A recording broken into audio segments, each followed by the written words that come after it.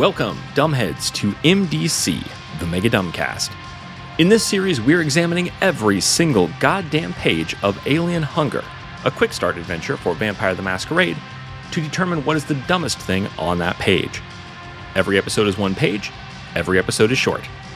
If you'd like to play along at home, this is 1991's Alien Hunger, the official PDF release from White Wolf. Today we're discussing page 46 of Alien Hunger. We're wrapping up a couple of pages of really useless material in this book. We're in the characters section. Yesterday we talked about Mina, the one-dimensional crazy housekeeper ghoul who hasn't left Edward's house in 30 years, and therefore almost certainly you will never meet. Today we're discussing the other members of Edward's household, and we'll start with Lucy. The other one is Mina, this one's Lucy, get it? Quote, Lucy is a much more recent ghoul of Edward's. She first tasted his blood in 1958 when Edward was hunting and noticed a prostitute with a remarkable resemblance to Mina. His curiosity piqued, he trailed her and made her one of his herd. He soon discovered her to have one of the most highly developed senses of self-preservation he had ever encountered. Making her a ghoul began to seem more and more attractive, especially since Mina was becoming more and more erratic. So basically, Edward ghouled Lucy, brought her on board to take over household chores from Mina, who had kind of gone feral over the years, over the decades that he kept her in the house. So now Mina thinks Lucy is her daughter. Lucy kind of like cajoles Mina into doing what Mina needs to do, and Lucy really has responsibility for running the household. It says that she's fine being a ghoul, but she really wants to be a full-on vampire, and she's trying to talk Edward into it. And he's kind of warming up to it, but she's just really good at like doing the shopping and everything, so he's not really ready yet to make the leap.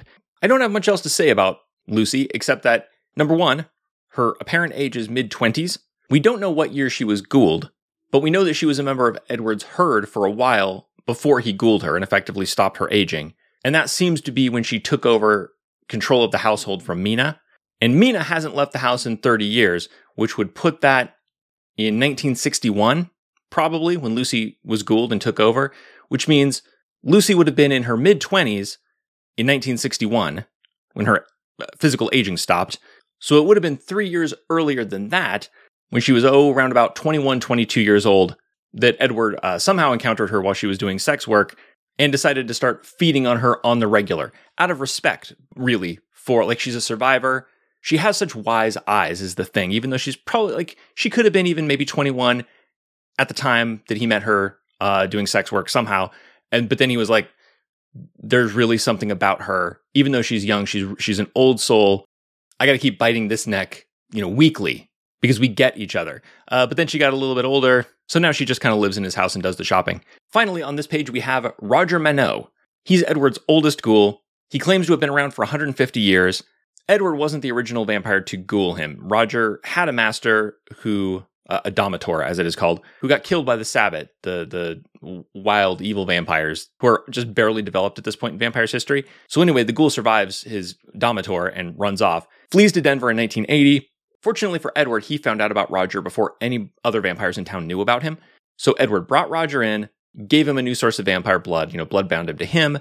And now Roger is like Edward's secret agent. People in the city don't know about Roger. Roger is just like a competent ghoul, all-around fix-it guy for Edward. He can spy. He can go do stuff for Edward. People aren't looking out for him because nobody knows that he exists. It says he spends most of his time watching over Edward's house from a distance. There's a slight amount of drama in the house because there were some burglars who broke into Edward's place, and Roger had to come in and stop them. Mina saw him, and so now Mina is talking about having a son, which people initially thought of as like Mina's crazy, but now people are beginning to wonder, hey, has there been somebody else in this house? But the key thing about that story is, why the fuck would this ever come up? Why would we know anything about any of this? I just can't.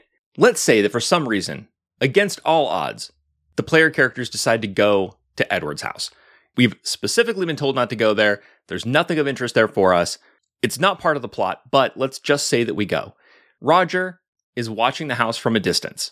Now, it's going to be nighttime, right? Player characters, they're vampires, remember? So they go to the house at night. Roger's watching. He sees vampires going into the house. Multiple vampires. Like in the case of Vampire Drama Club, 6 fucking vampires. Is Roger, the glorified handyman, going to charge in there with a wrench and try to take them out? No. Not only would that be a bad idea for him, it would be a bad idea for Edward. Roger's a competent ghoul, but he can't take 6 vampires. obviously what he's going to do is call for backup. He has to call Edward at the bar. Be like, hey, I'm sorry to disturb your eternity of playing the best hits of the 60s and 70s, but you have intruders in the house, you need to come deal with them. If Roger is played with anything like intelligence and adherence to what is written here, we should never meet or know about Roger at all. His only function would be to get on the phone and tell Edward if we go to the house, which we won't and shouldn't. The dumbest thing in this page, Roger is the epitome of role-playing game characters who exist like only in the GM's prep document for the campaign. This is a person who exists in the world only in the GM's imagination, and the only time they're ever going to exist in a way that faces the players is when some shit happens that they don't and will never understand, and they just shrug their shoulders about. Like, they sneak into a place and no alarms go off, blah, blah, blah. But then when they're inside, they get jumped anyway. Like, how did they find out? What happened? But there are so many possible answers. I mean, you could have been detected in any number of ways that you weren't aware of. Who knows and who cares, ultimately? Like, it's not implausible that you would get spotted going into the prince's house. But it's not enough for the GM just to know that that's the thing that could happen. You have to have this whole elaborate backstory. Roger Menot, 150 years old. Domitor was attacked by the Sabbat. He came to Denver in 1980. Nobody else noticed him, but Edward did, so he hired him on and keeps him specifically secret because Edward has his public servants, but then one servant no one knows about to go out and spy on people. None of this will ever come up. None of this matters. I mean, Lucy, Mina, Roger, there's this little 4-person soap opera happening in Edward's house that even if we went to Edward's house, I don't see how we would ever know or care about any of this. So yeah, Roger, the dumbest thing in this page, the perfect example of a character who does not need to exist. Just a vestige of the storyteller doing narrative algebra behind the scenes to make sure that there's an in-world explanation, albeit a secret one, for who gets on the phone to tell Edward his shit is being robbed. Fortunately, unlike the storyteller, we don't need to be worried about the mundane shit happening in Edward's house. Who does the fucking shopping? Who cleans the rooms, which exist apparently only for the housekeeper to live in? That shit's none of our business. So we're moving on. Join me next time as we blessedly leave the Prince Ed household and learn about someone who at least exists somewhere on the streets of goth punk Denver where they might fight us on MDC, the Mega Dumbcast. This has been Mega Dumbcast. New episodes drop every day except for Sundays, when all the previous week's episodes drop in one big megasode on the patrons-only RSS feed. If you'd like to get access to that feed and support the show, go to patreon.com/megadumbcast. Social media was never healthy and is now dying, so if you want to contact me, you can email me.